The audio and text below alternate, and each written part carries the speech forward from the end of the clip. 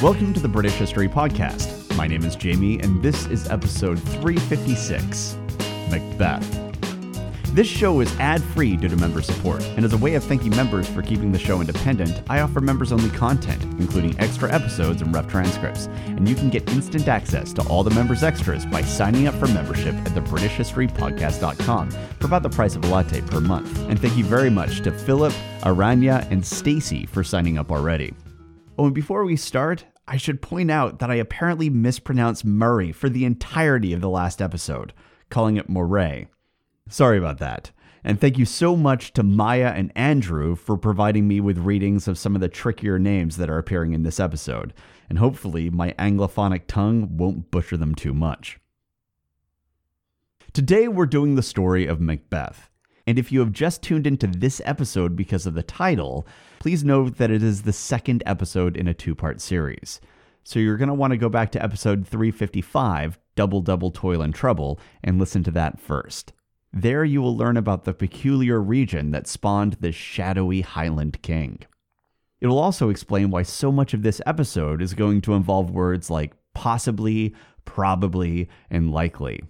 Because like the play bearing the same name, we're dealing with prophecies, riddles, and shadowy details. And it all leaves us reading tea leaves, as if we were witches in the wood. In the early 11th century, King Malcolm II of Scotland was hard at work shoring up his political future.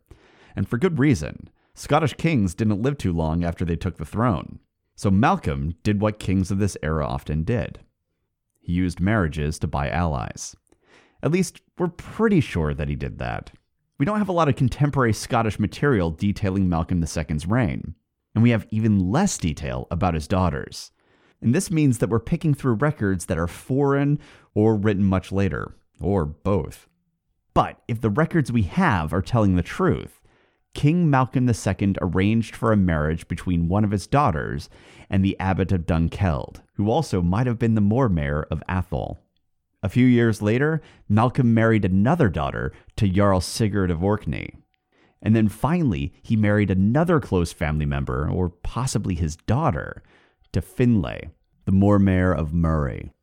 But always keep in mind that our sources for this are not great. For example, the same record that tells us of the marriage of one daughter to Jarl Sigurd of Orkney also tells us that the Jarl defeated Mormay of Finlay using a magic banner. Yeah, sagas, man. One part Avengers Assemble and one part real people. But in this case, historians do suspect that the bit about the marriage was probably true. Probably. And again, assuming that these records are actually telling the truth, all three of these marriages also produced children. So by about 1010, Malcolm had at least 3 grandsons. The first was Duncan, the child of Bethoc and Crinan. The next was Thorfinn Sigurdsson, who would eventually become known as Jarl Thorfinn the Mighty, a man that Snorri would later describe as the most powerful Jarl that Orkney had ever seen. And then finally, there was Macbeth. There is a wrinkle to this, though. There are some who believe that Thorfinn and Macbeth were actually the same person.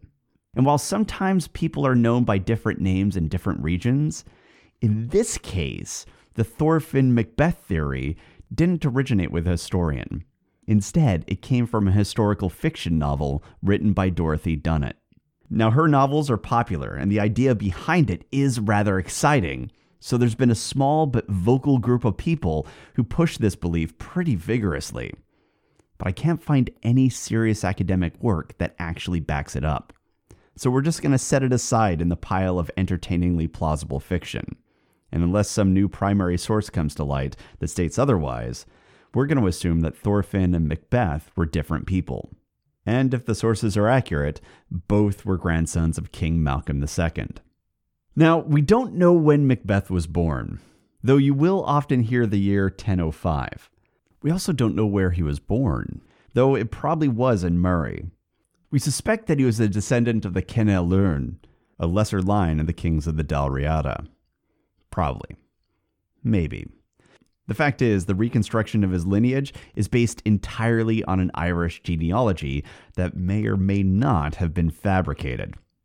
So there's a big question mark on his life. And also, it's a good example of the danger of repeatedly clicking fabricate claims in CK2, because you're going to make future historians all stressed out. Now, as for where Macbeth lived, well, a 15th century chronicler named Andrew of Wyntoun wrote that Macbeth lived in the king's house as a child. But Andrew was writing centuries later, and we can't find a similar claim in any contemporary account. Furthermore, we know that Andrew regularly made errors identifying individuals. For example, he actually claimed that Macbeth was living in King Duncan's house when he was a child, and that would have made no sense given the timeline. It only makes sense if Macbeth was living in King Malcolm II's house. And it is entirely within reason that Andrew had just mixed up the names. But with mistakes like that, it's hard to be sure that the solution is a simple mix-up and not a total fabrication.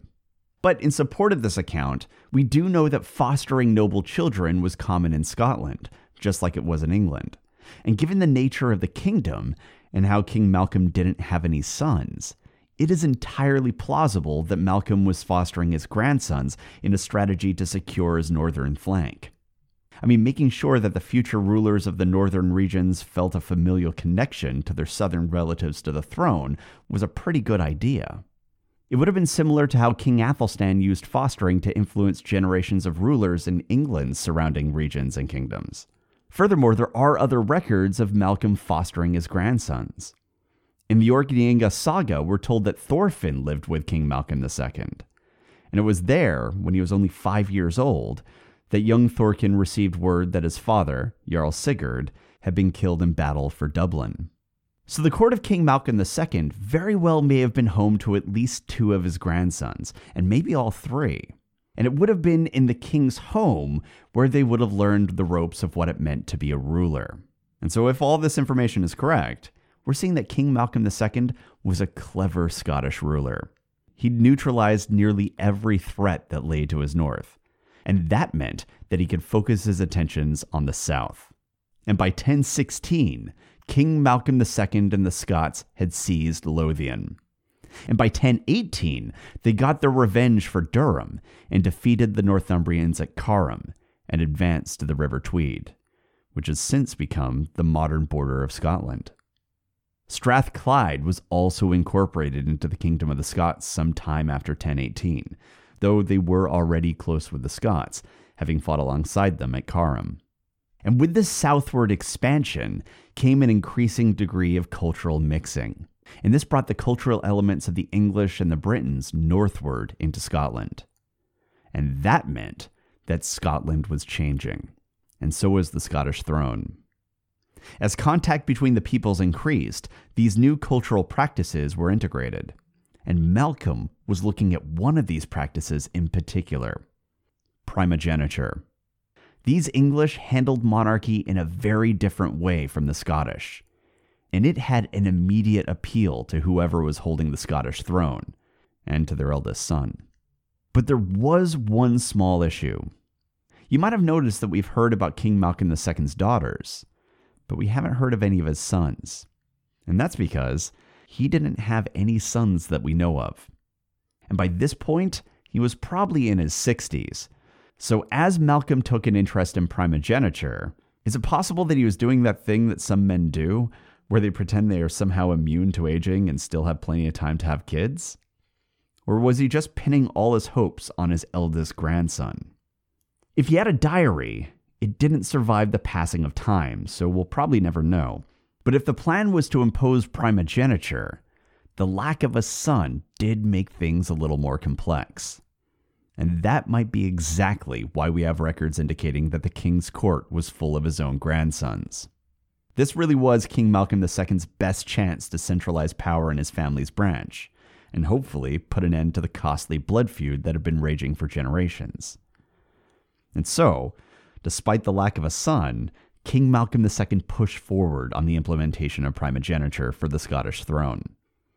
And he was doing it all while Macbeth was growing up, possibly under the same roof. Now, unfortunately, we don't know much else about the childhood of Macbeth. I mean, given his station and parentage, it's likely that he had a typical upbringing for a noble boy. And it's likely that any time he wasn't spending in the Scottish royal court would have been instead spent in the court of his father, Mormaer Finlay. And so we can also assume that the young Macbeth was also being shaped by the unique culture and situation of Murray. Throughout Macbeth's childhood, Mormaer Finlay and the region of Murray were regularly involved in military conflicts. For example, that fight with Sigurd that involved a magic banner had almost certainly taken place while Macbeth was a child. And while Finlay did survive that fight, you have to imagine that knowing your father had lost a battle with Orkney, and he could have died in the exchange, would have had an impact upon a young developing mind. He also likely knew that his cousin Thorfinn had lost his father in battle when he was only about 5 years old. So the weight of Macbeth's position, if it wasn't already apparent, very well may have sunk in when he saw Thorfinn, who was still a young child, being separated from his brothers and installed by his grandfather, King Malcolm II, as the ruler of Caithness and Sutherland. And while King Malcolm did provide the young boy with some Scottish advisors to help him, the trauma of that event would have been significant. And likely watching all of it was young Macbeth, likely pretty close to Thorfinn in age. So he probably realized that at any time, this same thing could happen to him. Furthermore, the blood feuds of Scotland weren't constrained to the Royal Scottish Court of Dunkeld. Murray was also racked by these kinds of conflicts. And the Mormaership of Murray had its own dynastic struggle that had in the past bubbled over into violence and murder. The fact was that life in Murray was characterized by an omnipresent specter of war and death. And it was this culture that Macbeth was born into.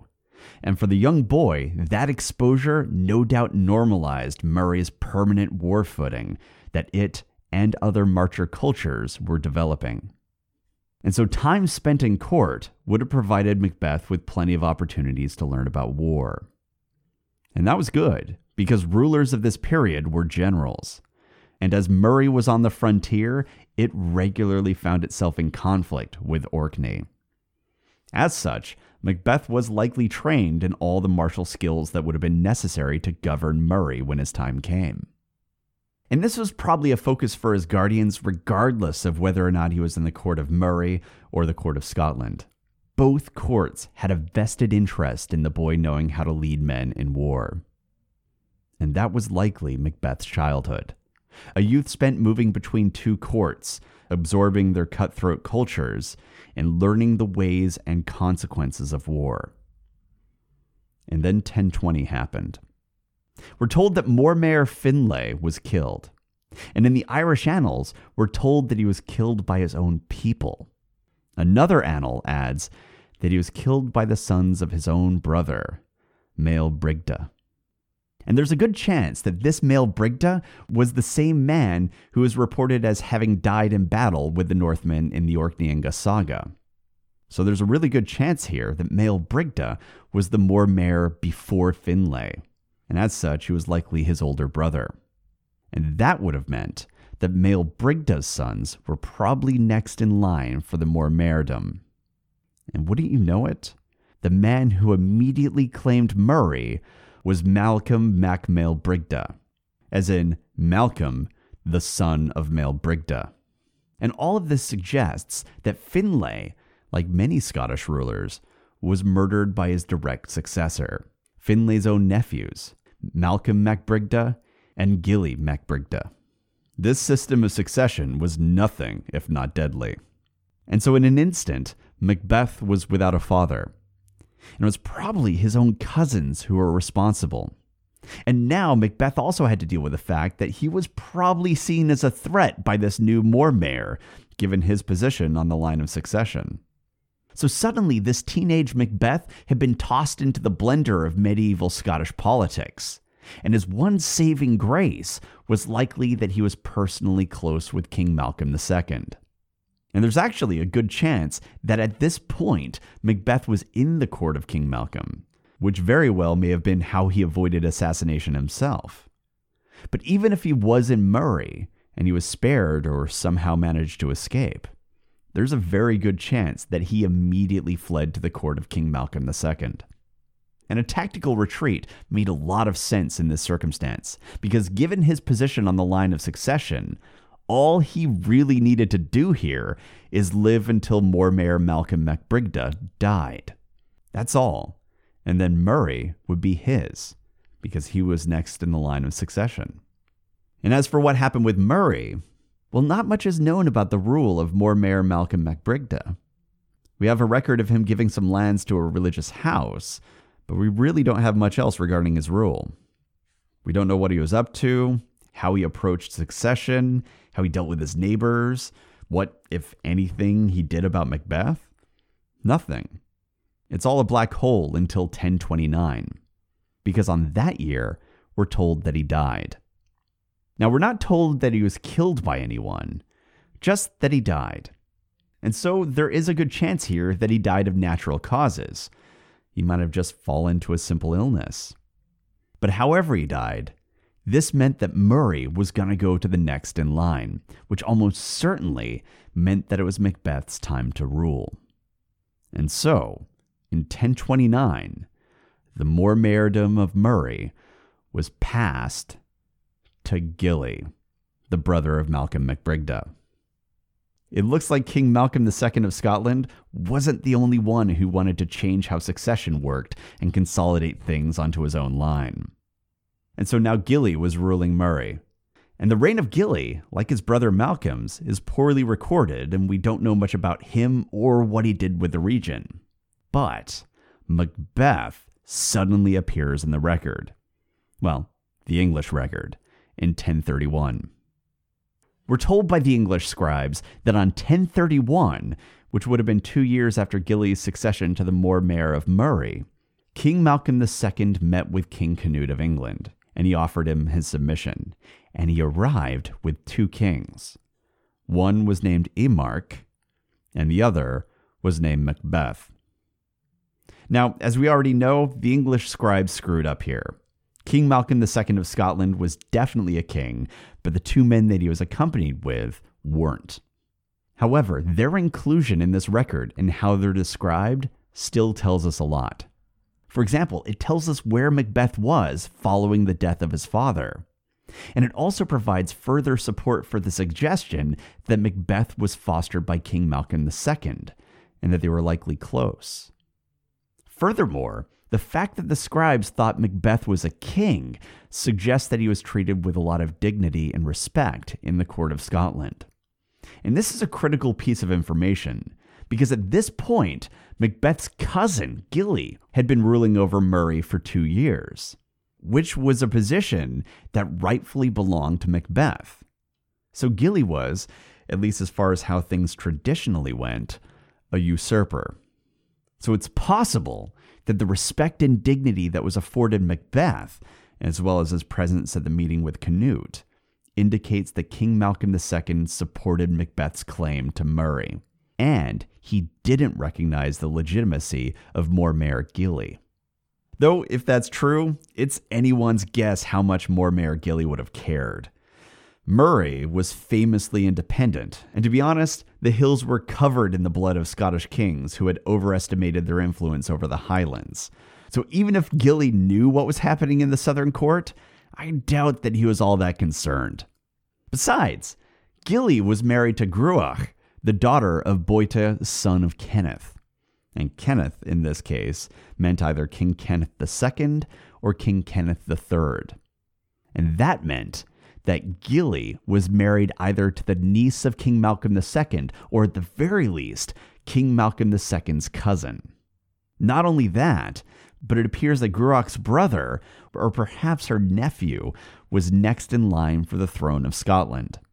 I know I threw a lot of information at you there, but basically Gilly had tied himself in with the royal line of Dunkeld. The fact is, Gilly might have been ruling beyond the Grampian Mountains, but he was still playing the political games that influenced the Scottish court. And then, in the following year of 1032, there was a fire. We don't know precisely where this fire happened, nor how it happened, but the tone of the record suggests that it was no accident. This era consists of unending factional violence, and the Scottish system of succession only made things worse. It had only been 12 years since Gilly and his brother had killed Macbeth's father, Mormaer Finlay, and through that act of political violence, they seized control of the region. Now, Gilly may have thought that he could have avoided future blood feuds by disinheriting Macbeth and seizing Murray for himself upon his brother's death, basically eliminating this system of succession and consolidating things on his line. And if that had been his plan, you can imagine his disappointment as he huddled with his 50 companions, who were probably his personal guard, and watched the flames climb the walls around him. There's no mention of a battle, so there's a good chance that Gilly and his warband were either taken by surprise, or they realized they couldn't win in a direct fight and taken shelter in a feasting hall, a fortress, or possibly a monastery or other holy building. Maybe they were in there waiting for reinforcements, but if that's the case, none came, and Mormaer Gilly, along with his 50 men, were burned to death. Immediately afterwards, Macbeth married Gilly's widow, Gruach, and took on her son, Lillach, as his ward. And as for Murray, well, Macbeth took that as well. And this has led many scholars to the conclusion that Gilly and his personal guard were killed as the result of factional warfare, either in support of or under the command of his closest rival, Macbeth. But let's pause here for a minute, because I bet some Shakespeare fans got really excited when they heard about Macbeth marrying, and are probably wondering if this is Lady Macbeth. Well, yes and no. Gruach was Lady Macbeth, but Shakespeare played it really fast and loose with her history here. The character of Lady Macbeth is actually multiple figures. And the truth is that we actually don't know all that much about Lady Macbeth the person. We do know that she was a member of the royal dynasty of Scotland, and from a rival branch of King Malcolm II. We know that she had a brother or a nephew who was likely next in line for the throne of Scotland. And we know that she had a son with Gilly, named Lillach. And the fact that she married Gilly makes it possible that the other branch of the Scottish royal line, the rivals to King Malcolm II, were also looking to secure the region of Murray for themselves. So Gruach's marriage to Gilly had serious implications for the throne of Scotland, and for King Malcolm II in particular. And while we don't have any records of her bullying people into regicide or struggling with sleepwalking, that doesn't mean that she wasn't important. This marriage to Gilly meant that Malcolm II's main rivals were now allied with the warrior region of Murray. And considering that one of their number was waiting in line for the throne, Malcolm II likely saw that the wolves were circling. But just one brief Highlander barbecue and all that had changed. Murray was now under the command of Macbeth, a man who is reported to have been Malcolm's grandson, his foster ward, and, if his treatment at the Scottish court was any indication, a close ally. And now with this marriage to Gruach, Malcolm's rival line was also tied closer to him. Macbeth had even taken her son Lillach as his ward, which meant that one of the potential claimants to the Scottish throne would now be under the control of Malcolm's ally. And if you were looking to bring an end to the endless cascade of cousins killing cousins, well, if we assume that Macbeth really was Malcolm's grandson, well, marrying him to a member of the rival royal line would have been a pretty good way to handle it. There was the potential here to heal the rift and create a single dynastic line, so long as you ignore the fact that a whole bunch of murder had to happen in order to pull it off. And this little consolidation even had the potential to heal the dynastic rift that had been tearing at Murray. Macbeth had avenged his father's murder, but by marrying Gilly's widow and adopting his son, well, that had the potential to stop the blood feud. And of course, because Macbeth and Malcolm were close, they could finally establish a functional relationship between Murray and Dunkeld. So it's likely that Macbeth was behind the fiery demise of Gilly and his men. But behind Macbeth was probably King Malcolm II. and he was focused like a laser on reforming Scottish succession. And in the following year of 1033, King Malcolm II made his next move. Now, by this point, he'd been on the throne for nearly 30 years. And that's a long time for any medieval monarch, but for a king of Scotland, it must have been like he was immortal. Except, he wasn't. And one of the leading causes of death for Scottish kings was other Scots. Usually Scots who wanted that throne. And the older that Malcolm got, the more likely it was that these rivals were going to get impatient. And there's one claimant in particular here that is of interest. The Annals of Ulster refer to him as the grandson of Boita, son of Kenneth, which would make this man Lady Macbeth's nephew. Now, the Scottish sources don't have much to share on this guy, and the Irish sources are, well, pretty terse. But the record tells us that in 1033, just 1 year after Macbeth seized Murray, not to mention a new family, while his predecessor was likely still smoldering, King Malcolm II made his move, and he killed this grandson of Boita. Now, this is the second time that the records mention Boita, because if you remember back, Lady Macbeth was specifically identified as being Boita's daughter. The sources also point out that he was the son of Kenneth, meaning either King Kenneth II or King Kenneth III. So all of this means that Boita was a figure of significant political power, and he likely had a claim to the throne at some point.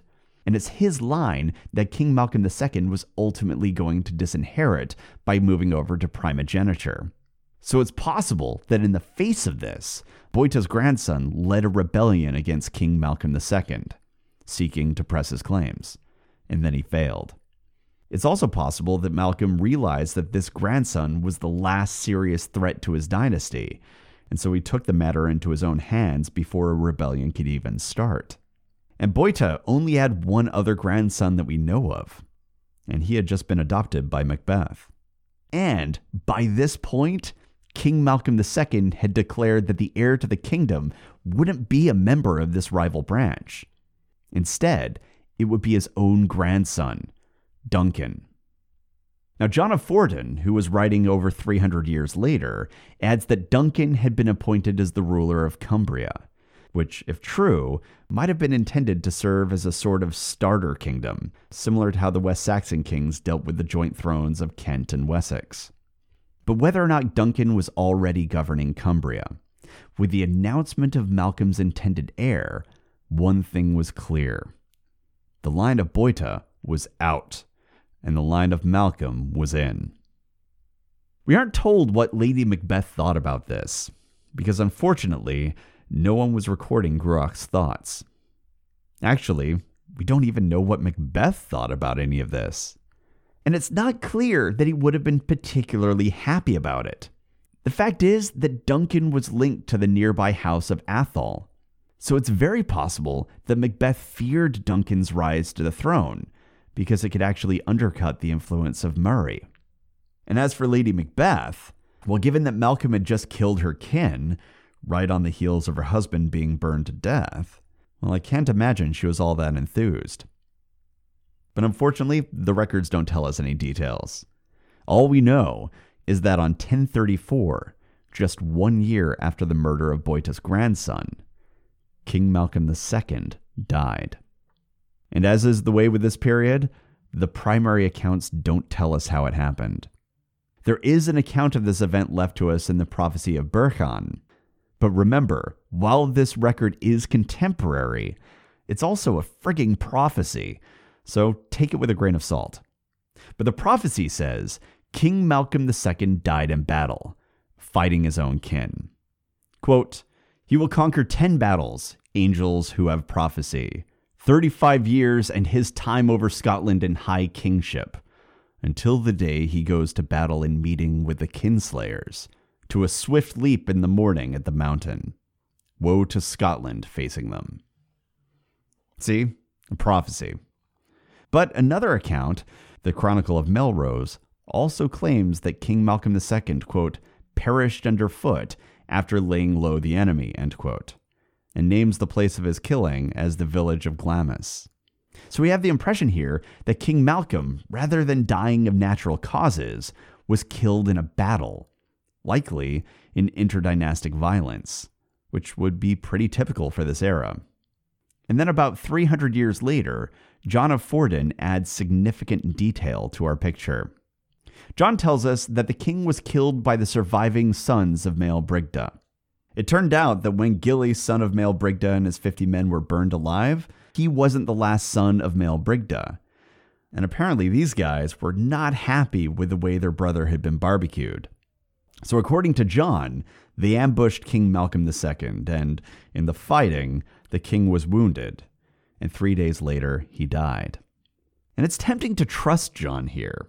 The idea that King Malcolm II had fallen prey to Murray, like so many other Scottish kings had done before him, feels believable. But remember, John was writing over 300 years after these events, and he was also clearly inspired by the prophecy of Burchan. So while this is a possible account of what happened, it is also just as likely to be untrue. The truth is, we're probably not going to know how King Malcolm died. If there is a straightforward record, it has not been found.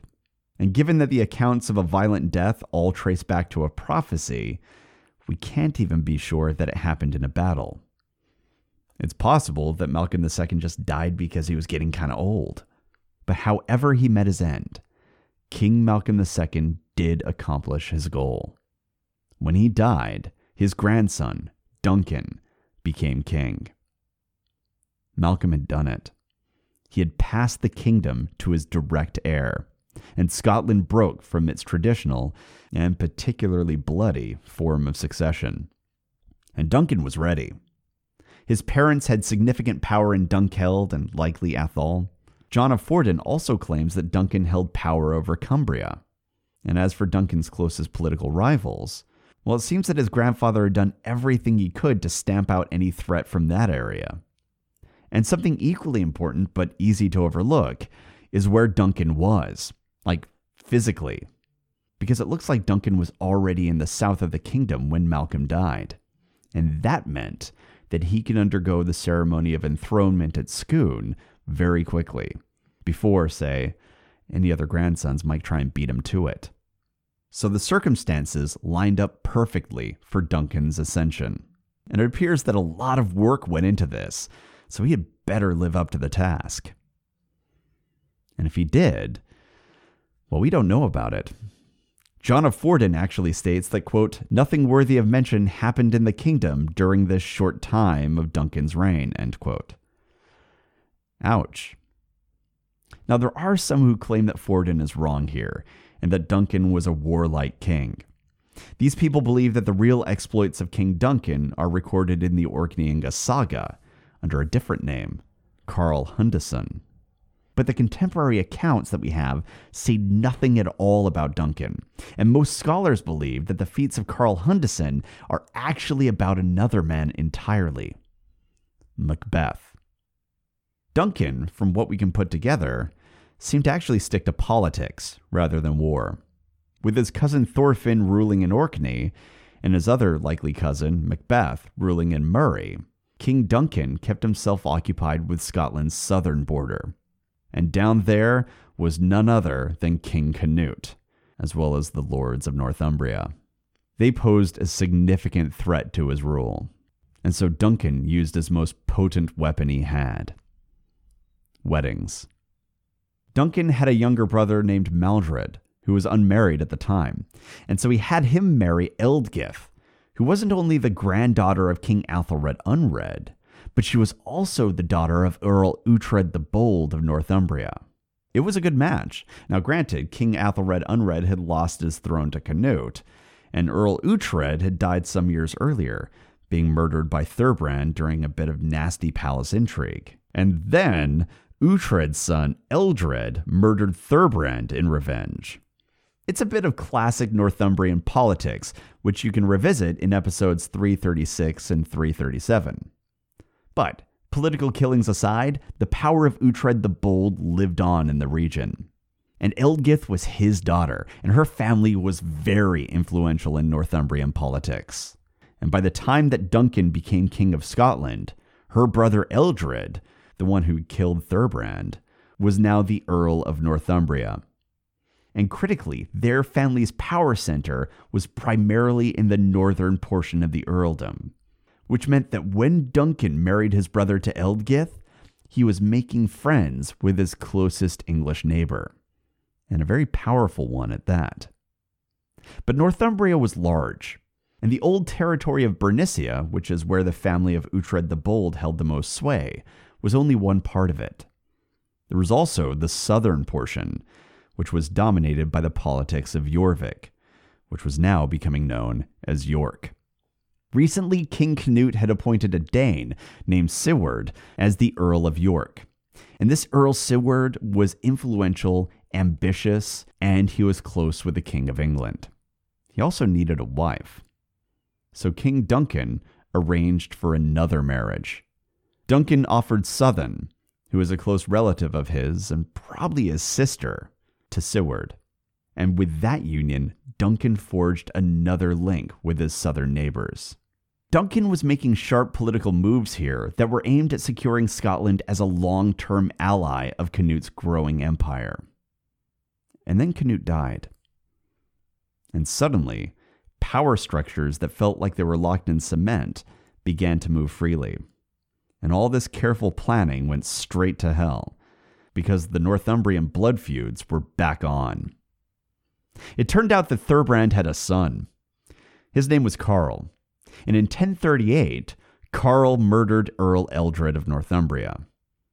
And to recap, because there's a lot of killing here, Carl had murdered Eldred in revenge for the killing of Thurbrand. Eldred had murdered Thurbrand in revenge for the killing of Uhtred. And Thurbrand had murdered Uhtred because he was acting under orders of, wait for it, Edric Streona. Anyway, so King Duncan's brother-in-law, Earl Eldred of Northumbria, was dead, and the earldom had been inherited by another son of Uhtred the Bold. His name was Adolf. And Earl Adolf apparently didn't feel the same degree of kinship to Scotland that his brother did, because he immediately launched a war where he, quote, ravaged the Britons with sufficient ferocity, end quote. The Britons here were the people of Cumbria, which was currently under Scottish control, and was even purportedly being governed by the king's son. So this English raid very well could have been seen as a direct assault on Scottish royal authority. And in response, in 1039 or 1040, King Duncan marched on Northumbria. His target was Durham. We don't know exactly what his plan was. It might have been to punish Earl Adolf for the raid of Cumbria. It may have also been to showcase Duncan's military might, which was expected of Scottish kings. It could have also been for reasons that we have no idea of.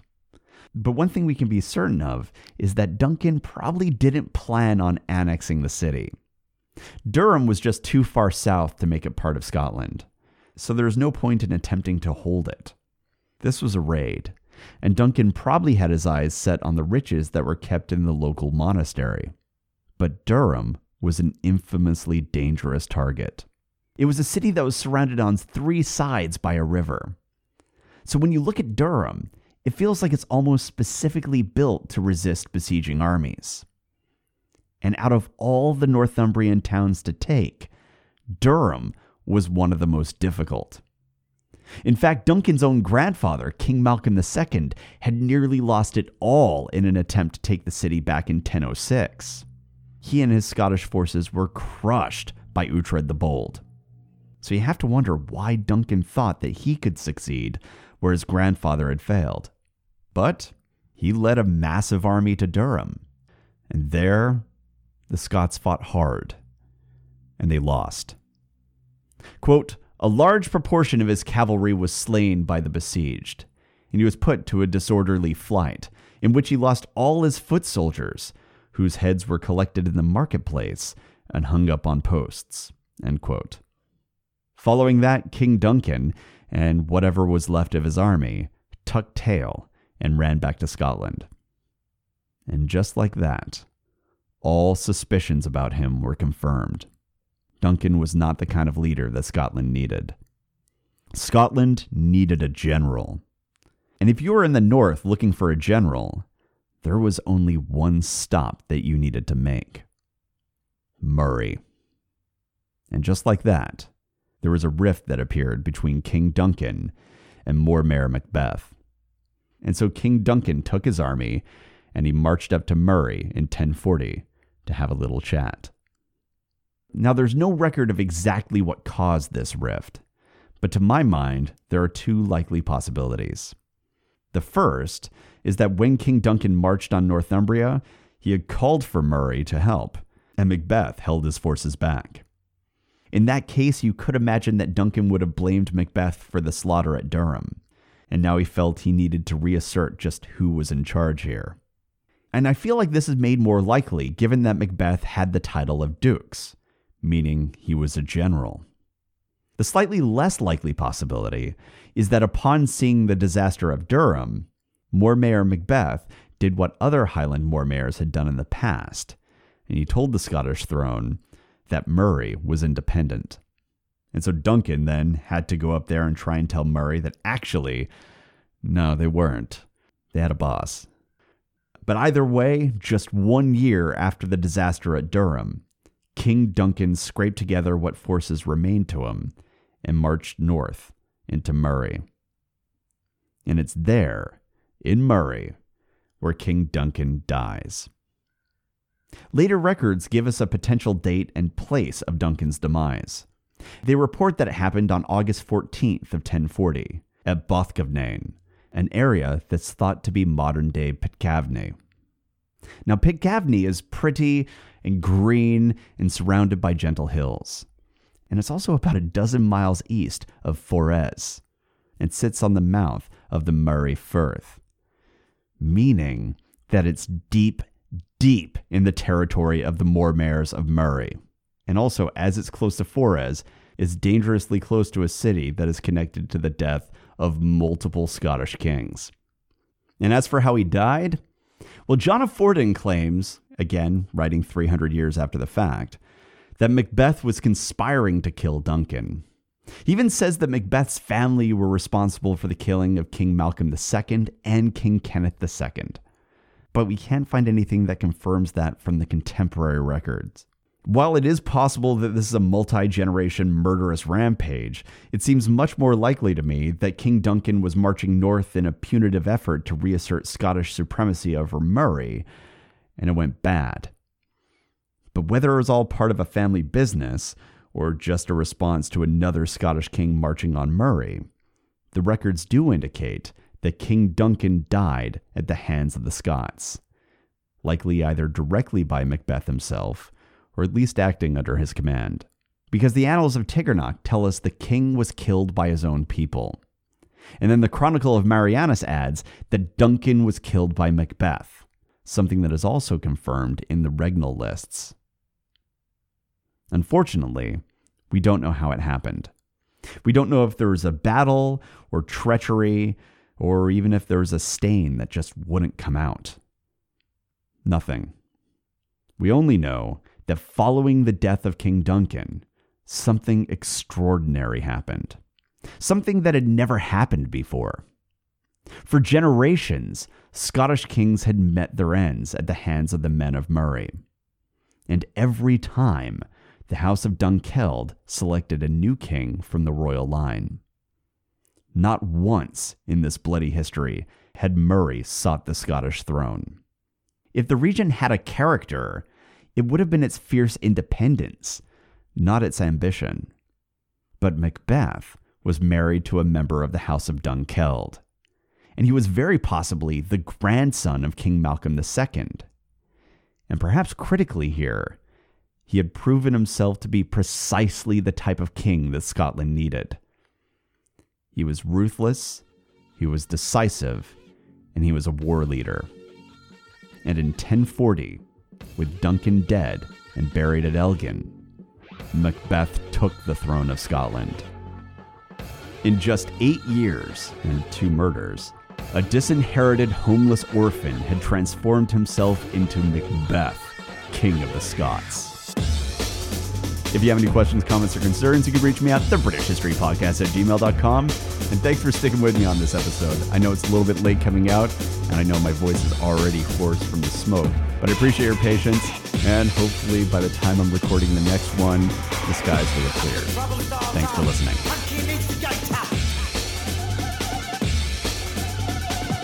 I'm the fear addicted, danger illustrated.